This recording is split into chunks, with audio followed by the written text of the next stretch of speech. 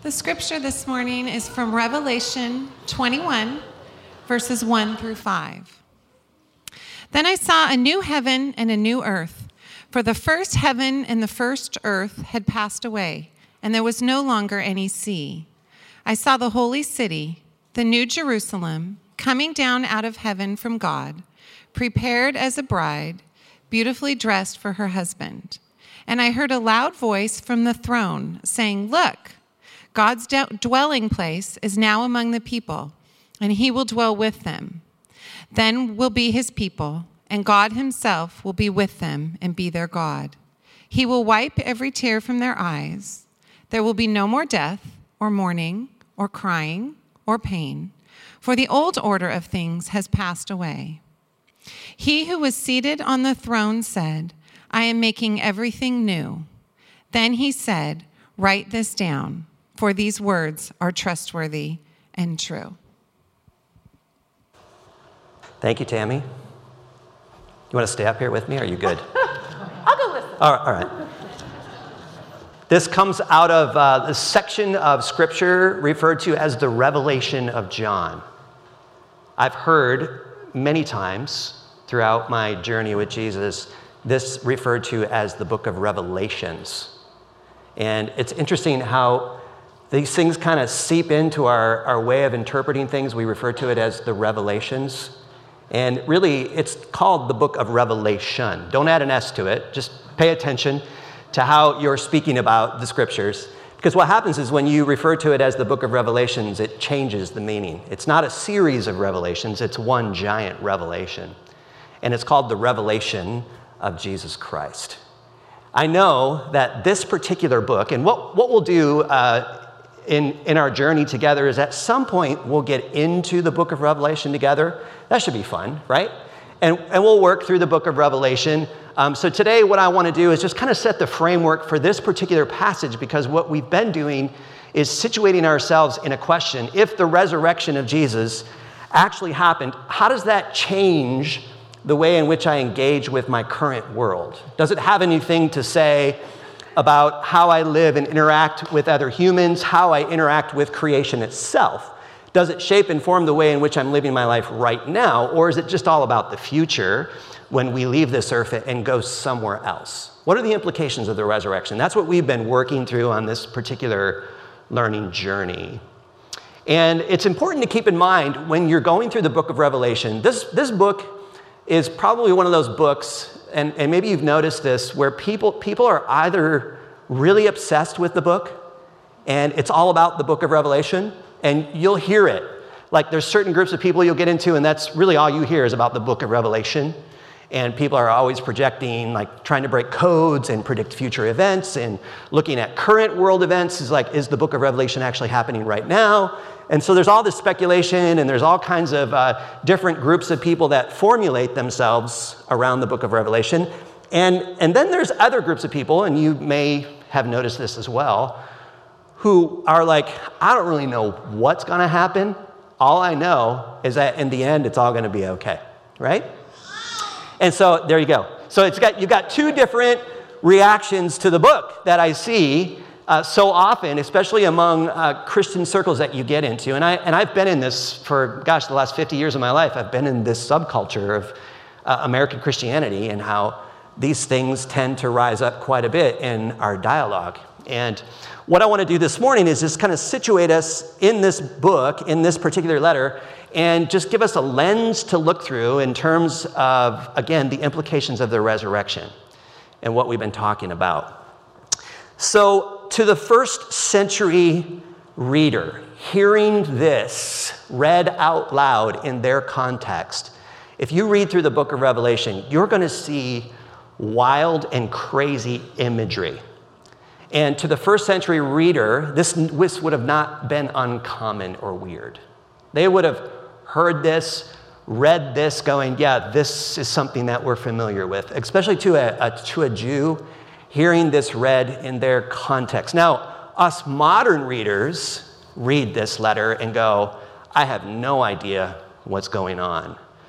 So keep this in mind. To the first century reader, this would not have been a bizarre book. To us, it's a bit bizarre because this is language that we're not familiar with. But as we move through this, there's three things I want us to keep in mind. First of all, this is a letter, all right? It's a letter. It was written to 7 churches in Asia Minor. John, who is writing this revelation, is writing to them as a pastor. Pastors care for their people deeply. They are driven by compassion, encouragement. They want their people to be okay. So John is writing to them as their pastor, and he wants this particular group of people living in this context to be deeply encouraged. So it's written by a specific person named John, who's writing to specific persons living in specific cities at a specific time in history to meet specific needs. Am I being specific enough? There it is. All right, so John is writing as a pastor to this specific group of people in this specific context. It is also referred to as a prophecy, and its purpose is stated in verse 1. So if you're like, well, what's the purpose of this letter? Verse 1 tells you right away, and it says, to show the things which must shortly take place. So calling this letter a prophecy means that God is now revealing something that's going to require a response from those hearing it being read in that moment. In other words, how do we remain faithful as Jesus followers in a culture that is demanding our allegiance to Caesar and the Roman way of life? That's the tension that we're reading in the book of Revelation. This document is also referred to as an apocalypse. Now, this comes from the Greek word apocalypsis, which means revelation. That's why some of your translations at the very top of this letter, it'll say the revelation of Jesus Christ. Apocalypse can also be translated as an unveiling or a disclosure, like a pulling back of the curtain. And behind the curtain, we see Jesus Christ, who's on the throne in control of the cosmos. So that gives us context. We've got a letter, we've got a prophecy, and we've got an apocalypse. But again, I want you to hear this. John is writing to this group of people as a pastor. He is trying to encourage people who are living in a world, in an environment that is becoming more and more anti-Christ. They're spinning in a direction. He is also going after their imagination. In order to engage people, sometimes you have to use incredible different images and ideas to capture their imagination. And that's why this is referred to as apocalyptic literature. That's the use of apocalyptic literature, is to engage people and their imagination to capture their attention. It's also important to note that in this letter alone, there are over 500 quotations and or allusions to the Old Testament. So, when you want to be a faithful reader of the book of Revelation, you had better do your best to be steeped in the entire biblical narrative, right? It's a lot of work if you think about like, hey, I just want you to tell me what it is and then I'll just go and accept that to be true. But to do the work of understanding that this is steeped in a much bigger story. And what happens so often, what we do as interpreters of the scripture, many times we take a verse or verses and we pull them out of their context and we do what is called proof texting or pretext. And when you take something out of context and you put it into another category and create an entire system of belief around that proof text or that pretext, it can lead you to some really funky conclusions about the real intent of the letter. So be mindful of that as we work through the letter this morning. That's the lens I'm encouraging you to pick up and look through as we read Revelation chapter 21, especially in light of the implications of the resurrection. Now, in chapter 21, verse 1, look at what it says again. Then I saw a new heaven and a new earth, for the first heaven and the first earth had passed away, and there was no longer any sea. Now keep in mind, these writers, especially in the New Testament, are pulling from a bigger story. 500 quotations from the Old Testament. Any thoughts as to what John could be pulling from when you think about heaven and earth passing away, no sea? Is there like any images that come up from the Old Testament in your mind? Genesis, right? First page of the Bible. It's like right there. And here's John landing the plane. He's like closing off his letter by going back to Genesis chapter 1. How often do these writers seem to go back to Genesis chapter 1? Doesn't this seem to be like a consistent theme? Let's go back to Genesis chapter 1 and look at this imagery in God's created order of things. So we go back to the first page of the Bible. What do we see? God creating the heavens and the earth. And what is he creating it out of? Chaos. It says formless, void, no boundaries, deep sea, just kind of like this big mess. And in God, instead of just leaving it as kind of formless and void, he moves into it and begins to create order. That's what we see in the first page of God's grand story. So this big body of water, God moves into it because it represents something to a Hebraic mind or to a Jewish listener. It's beautiful poetry that's intended to capture people's imaginations. So John is choosing to end his letter with this imagery by taking us back to Genesis chapter 1. That captures my attention. So what is he trying to get to? And then he throws in this bizarre line that really throws a lot of us off. And he says, in this new world, the one that is to come, there's going to be no sea. And everybody gets really sad when they hear that. What's the point of living if there's not going to be a sea in God's future world, especially those of us who love the ocean? What do you mean, no sea? Now, keep in mind, to the ancient reader, they had what I would call a three-tiered view of reality. And that three-tiered view would be, there's the world up there, the clouds, the sky. That's stuff that we don't really know, but we see it with our eyes. So that God must live up there. And then there's our world, our earth that we live on, air, dirt, rock, sky, plant life, animals. This is the earth. And then there's the underworld. And when you read the scripture, you'll see this three-viewed tier of reality quite a bit. The heavens are up there. And then there's the earth where we live as humans. And then there's the underworld. And the underworld is what? It's where all the evil spirits live. You got the sea. I mean, the Jewish people were not seafaring people. They were like, don't mess with the sea. There's things under that water we don't know about. And really, friends, do we really know much about the ocean? I mean, we kind of think we do. But it's pretty vast. And we're still learning and discovering things about the ocean, even in our complex scientific ways of thinking. But that's their view of reality. So in the beginning, God created order out of chaos. He's hovering over the surface of the deep. And in the ancient Israel's view of reality, the beauty of Genesis 1 is that God takes something without shape and begins to give it shape, structure, and goodness. He creates life. He creates plants that actually recreate themselves, like in the created order. So what do we have in Genesis chapter 1? The created order of things. This is like creation as a whole. Like, is that my mother calling me? Should I pick it up?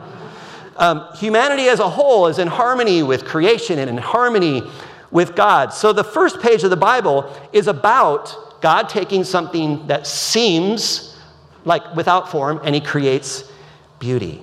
God takes a chaotic, unstable environment and creates stability.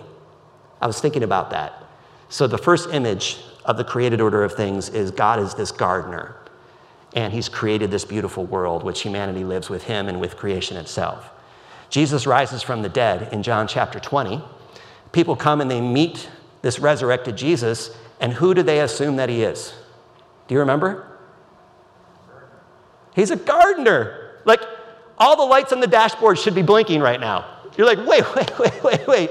What do you mean? He's the gardener. He's the gardener. He's the creator.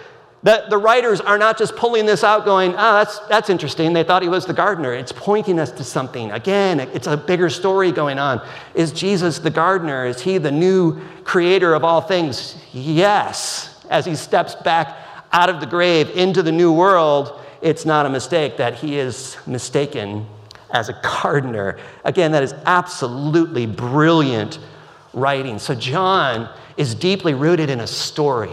It's like we're all rooted in stories. Whether we realize it or not, there's a story that we're telling ourselves. And when John envisions the new world that is to come, when he sees the new world opening up, John keeps referring to it as new, like something new is coming, a place where God's love and justice is going to fill every square inch of God's created order, a new world that's permeated with love and justice. Imagine a world like that, where love and justice is just flowing everywhere. But our current world is not marked by love and justice. Our current world that we live in right now is marked by chaos and tension and pain, lots of instability in our current world. But John's frame is, because of the resurrection of Jesus Christ, God is now inviting us into a new world. So that's what's pulling us forward. That's what we've been talking about. Jesus refers to us as a new community. Paul, the writers of the New Testament, always refer to us as new creation. This is what's happening when you say yes to Jesus. You become a new creation. There's all of that instability of life begins to disappear, and more stability, because you're building your life on a foundation that actually can hold you.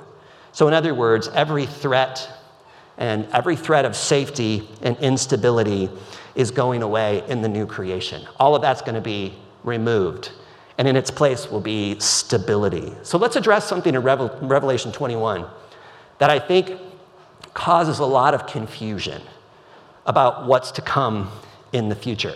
It says the first heaven and the first earth have passed away. So you as a modern reader, you read that, what are you supposed to conclude? On the surface you go, it says it in plain English. The first heaven and the first earth are going away. End of debate, right? Why do we keep talking about a renewed earth and a renewed heaven and those coming together in God's new world being right here, when the scripture so clearly states that all of that is going away? Now, to be clear, again, we are modern people, are we not? We are situated in a story, all of us. We live in a story. I was raised in this story, and maybe this will sound familiar to you, as many of you are probably in this story as well. The story goes, the current world that we are living in is bad. It's breaking down. It's corrupted by sin and moral depravity, and God is going to destroy it someday. He's going to just get rid of this current world. And in our current state, as Christians, many of us believe that the end is near, especially today. Isn't it interesting how often you will hear people say, we are living in the book of Revelation right now. The end is coming. Like when you read the signs and you see what's happening in Israel and Palestine and Gaza, all these things happening in the world, and the pandemic and wars and rumors of wars, all these things happening, you've got to be thinking like, oh my gosh, the end has got to be coming closer and closer, especially because we've been living in such instability right now. And the goal in the story that I was raised in says ultimately we have to get out of this corrupt world and get as many people as we can out of this corrupt world and send them to another world, because this world is going away. So it's going to disappear. N.T. Wright, one of my favorite theologians, threw out this statement, and he says, what a person hopes for is what a person lives for. Think about that. What you hope for is what you live for. So it doesn't matter. Absolutely it matters what you think is going to happen in the future. It has huge implications. Because if I believe that God is going to destroy this world and make a new one in the future, then how I engage in this current world is going to be shaped and formed by that story. So to say it doesn't have any effect with how I live my life in this current story, I don't know if we're being honest with ourselves. To say, yes, it does say a lot with how we choose to engage in the world around us. Now, I am purposely throwing this out, and I'm not going to tie up a bow for you and then send you away with a beautifully wrapped package. What I want to do, and I think the intent of a sermon, is simply to add to the dialogue. I just want to add to the dialogue and for you to discuss and work through it. I'm not going to tie up Revelation for you and go, there it is, that's the interpretation. It's the right one, have a good day. It doesn't work that way. We're just trying to tease it out and live into it. And I'm doing my best as a pastor to try to interpret what I think could possibly be going on in this bigger story because I want the dialogue to happen back and forth. So look at verse 5 with me in 21. Listen to what it says. He who was seated on the throne said, I'm making everything new. Right? I'm making everything new, all things new. And then he said, write this down. These words are trustworthy and true. So, question. Does the text say, I am making all things new, or does the text say, I am making all new things? It really does change how you hear it. And what happens so often is I think in our minds, we make these jumps quite a bit because of the story that we're in. Behold, I am making all new things. That's not what the text says. It says, I'm making all things new. So what's going on there? Is God going to make all things new, or is God going to make all new things? Is God going to scrap this current earth, be done with it, and create a whole new one in the future where they're disconnected from one another? Or is God going to renew the heavens and the earth and bring them together? Is that the story? What story do you find yourselves in? Genesis chapter 1 says that God takes the sea and turns it into a garden. Revelation 21 says God is going to come down, bring heaven and earth together, and create all things new. What's the story that you find yourselves in right now? We've been asking the question, even in Paul's writing, Paul talks about our current world. Creation itself is groaning. Remember when we talked about groaning? And the earth itself is groaning. It's anticipating something that's coming. It's like, I want to be set free from all the ways that humanity is trying to destroy the earth and all the corruption and the chaos and the broken relationships, the ways that we try to undo God's good created order because of our own immorality and our own selfishness, the things that we're doing. And yet here we are in a story, and if God's going to destroy the world, how does that inform and shape the way that we go forward? Now, I think, let's just talk about some of the confusion. When you read a passage of Scripture, like 2 Peter chapter 3, verses 12 through 13, listen to this. The material elements of the universe will flare and melt with fire, but we look for new heavens, new earth, according to his promise, in which righteousness, uprightness, freedom from sin, and right standing with God is going to abide. Now, on the surface, how are we supposed to read that? That's what it says. Then, verse 1 of chapter 21. Here it is. Then I saw a new sky, a new heaven, and a new earth, for the former one and the former earth had passed away, and there no longer existed any sea. Now, if we read this on the surface, like I said, it seems like what I'm telling you, I'm like contradicting what the Scripture is saying here. But we have to dig into this word new. Right? We have to do some work. We have to excavate this thing. There's two different translations of the word new. The first word that you will see in the biblical narratives is the word neo, right? Neo. Neo means new in time, something that hasn't yet been created and is being created. There's an entire network on cable called HGTV. Are you familiar with this, kids? You know this channel? And you have these couples like in the South, and they're like, we're going to just rebuild all the homes in our entire little city. And it's fascinating, and we all love it, because we're like, man, they're going to take that old Craftsman, that old house, that old Victorian, and they're going to renew it and make it beautiful again. That's not neo. That's something else. You can't take a home from the early 1900s and then redo it and call it a new house, can you? It's not new in time. It's renewed. It's a different kind of new. So my wife and I live in a house in Columbia City over in Seattle, and the house was built in 1918. It's a little bungalow home, and right now it's orange. We have an orange house. How great is that? And it just sticks out. There's our house. It's orange, And Our house has been completely remodeled on the inside. We've got tile. We've got bathrooms that actually work. We've got toilets that flush. I've got a stand-up shower that's like 12 feet high. I can jump around in there. I don't, because I'm old and I might fall. But we've got all these newer amenities, but you could never say, man, that's a brand new house you got going there, kid. No, it's not neo. It's a different kind of new. It's been renewed. So in 2 Peter and Revelation 21, guess what word is not being used in these passages of Scripture? Neo, not being used. The word that they are using in these particular letters is a word called kainos. And kainos is a different kind of new.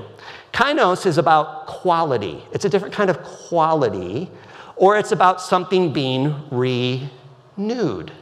So when you're reading it on the surface, you're like, it just says new. Actually, it's talking about kainos, new. Now, what's interesting to me is when Paul talks about those who give their lives to Jesus become a new kind of person. You know what word he uses? A kainos kind of person. You're a new creation or a new human. It's about a new quality of life. You're being renewed as a human. Does that mean your old person just goes away and you become a completely different human? No, there's still parts of you that remain intact. You're still you, but you're becoming a new kind of person. That's what it says in 2 Corinthians 5:17. So it's a new quality. There's a new kind of glory that's happening inside of us, and it's hard for us to know what that's about because we don't have the categories for it. But according to the Scriptures, and according to Revelation 21, our final destination is a renewed world. That's the story. If you read it, it says what's coming is a new world. So when Jesus walked out of the tomb on Easter morning, what is he giving us? He's giving us a picture of our future. He's a gardener. Like, there it is. Again, we're walking into a new world as new humans. And we talked about this last week. The resurrected Jesus, is that the same Jesus as the one who walked on the earth with his disciples and taught and led? Is it the same Jesus, the resurrected Jesus? Is it the same one that came before? And the answer is yes, and also different, right? He's a different kind of humanity. He's got a different body, but he's still a physical body. I think the implications of that are absolutely fascinating to think about God creating some sort of new kind of existence in the future. So the old kind of existence is going away. A new existence is currently coming into reality. Deep, right? I've confused everybody in the room. Nobody's tithing today. That was the worst sermon I've ever heard in my life. I don't know what you're talking about. But stay with me here. Think about our current world that we're living in right now, right? Stable? A little bit unstable. Lots of uncertainty, especially now. So much uncertainty. You just hear the announcement from the CDC and you just go, what? You can no longer wear your mask if you're vaccinated, but you still have to wear it in schools, in stores, in shops, and when you go here and here and here, you still have to wear your mask. You're like, so what is it? I don't really know. So confusing. Our current state of politics, a little confusing right now. A lot going on at the White House. We're hearing about it every day. Just chaos after chaos, lots of instability. This is the world that we live in. Think about how in our current world, the reality we live in order for certain groups of people to flourish and do well, doesn't it seem like other groups of people have to suffer? Right? If we're doing well, that doesn't mean that everybody's doing well. If we're doing well, that means another group of people are going to suffer because it's costing something. And I don't know if we think about that. If we think about the implications of where we shop, how we shop, what we eat, what we don't eat, our phones, all those things, like where's that stuff coming from? It doesn't just happen. But there are certain groups of people that suffer, and we are doing great. We're flourishing. That's how it works in this current world. Think about your workplace. Is your workplace competitive? Or is everybody out to see everybody flourish? Or is it like, man, you got to compete, you got to meet the bottom line, you got to get out there and do your best because there's always somebody nipping at your heels, And there's always this sense of competition that we're kind of working against one another. In order for me to experience abundance and flourishing, many times someone else has to lose. So it's like, for me to win, someone else has to lose. That's the current world that we live in. Jesus comes in and he says, the kingdom of heaven is here. The stabilizing community of Jesus followers is here. It's broken into our current reality. And then Jesus invites us into a new way of life. And what is the meaning and the existence of life about, according to Jesus? Love, right? It's all about love. So love, by its very nature, chooses to give itself completely and makes itself vulnerable. It says, in order for you to flourish, I'm going to give myself to you. Even if I get nothing in return, I'm giving myself to you. And so God calls us, love God. That means give your allegiance and your heart and be faithful to God in every situation. And then Jesus says, on top of that, also love your neighbor. And the two can never be separated. I'm just going to work on loving God and ignore my neighbor. You can't do that. They can't be separated. They're just like connected. So Jesus says, love God, love neighbor. There's a sequence there of connection. You can't just do away with one and keep the other based on what you think your best version of reality is going forward.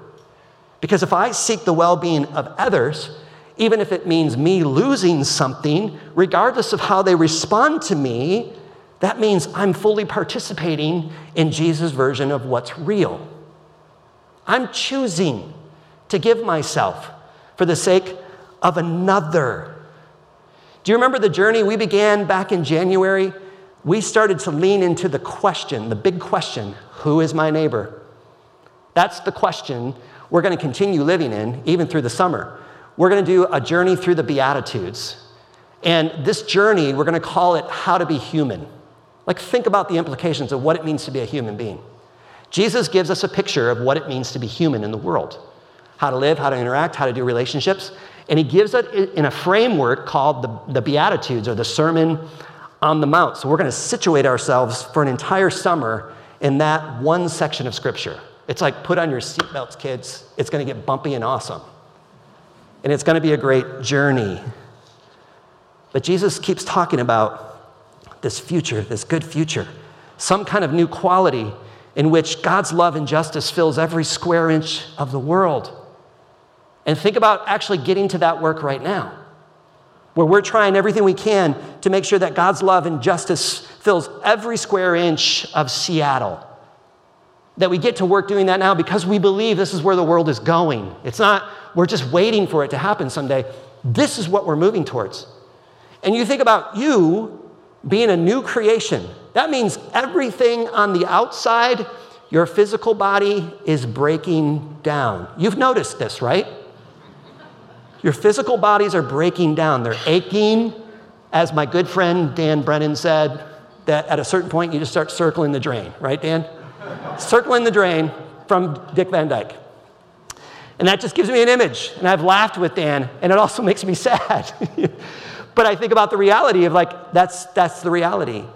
Our bodies are breaking down. However, your inner life, it says that Jesus is fully 100% committed to renewing you and remaking you and giving you a whole new quality of life and making you into a new kind of human being. That means that God is always at work, always, on you. Your character matters. Your hope matters. What the decisions you make actually matter. It all matters because that's who you are. So when you act like a fool and you're selfish and you're bickering and you're bitter and you're resentful, that's not you. That's like, who are you? That's not who you are. Be who you are. A new creation. A reflection of a new quality, a new kind of person that we are becoming. But in the meantime, it's like we're just straddling this world, and we've got one foot in this current reality, but Jesus invites us to step into this new reality, and it's like we're going back and forth on any given day. If you think about the choices you make, it's like sometimes I lean over here, and I lean to my current world, and then sometimes I step fully into the kingdom of God, and I choose love. That's the invitation. Which one do you want to lean into? Because this is our future. This is where we're going. That's the best possible news I could give you. Like, your future What God has for you in the future is the same future that we saw in the scriptures when Jesus walked out of the grave. That's your future. Someday you're going to go walking out of the grave, and you're going to come alive in ways that you never thought were imaginable. And you're going to walk right into God's good world, the new creation, and it's right here. Not somewhere else, it's right here. So get comfortable. This is going to be beautiful and good. And in the meantime, that's what we want to lean into. All right? And there it is. Simple, no bow, discuss, dialogue, spin it out, think about the implications. Receive the benediction as you prepare to step into the rest of your day and walk in the way of Jesus. The Lord God bless you, keep you, just keep you in a place of stability where he's holding you together. May he cause his face to shine upon you, like all of it. Just shine on the dark parts of you, the broken parts of you, that you would feel the imminent glory of his light filling every space of who you are as a human being. May he lift up his countenance upon you and keep you lifted up as gravity tries to pull you down and the world tries to pull you down. May he lift you up higher and higher so that you can walk and actually see what's going on in the world. Go now, in the name of the Father and the Son and in the Holy Spirit, and may his shalom fill you. Grace and peace be with you.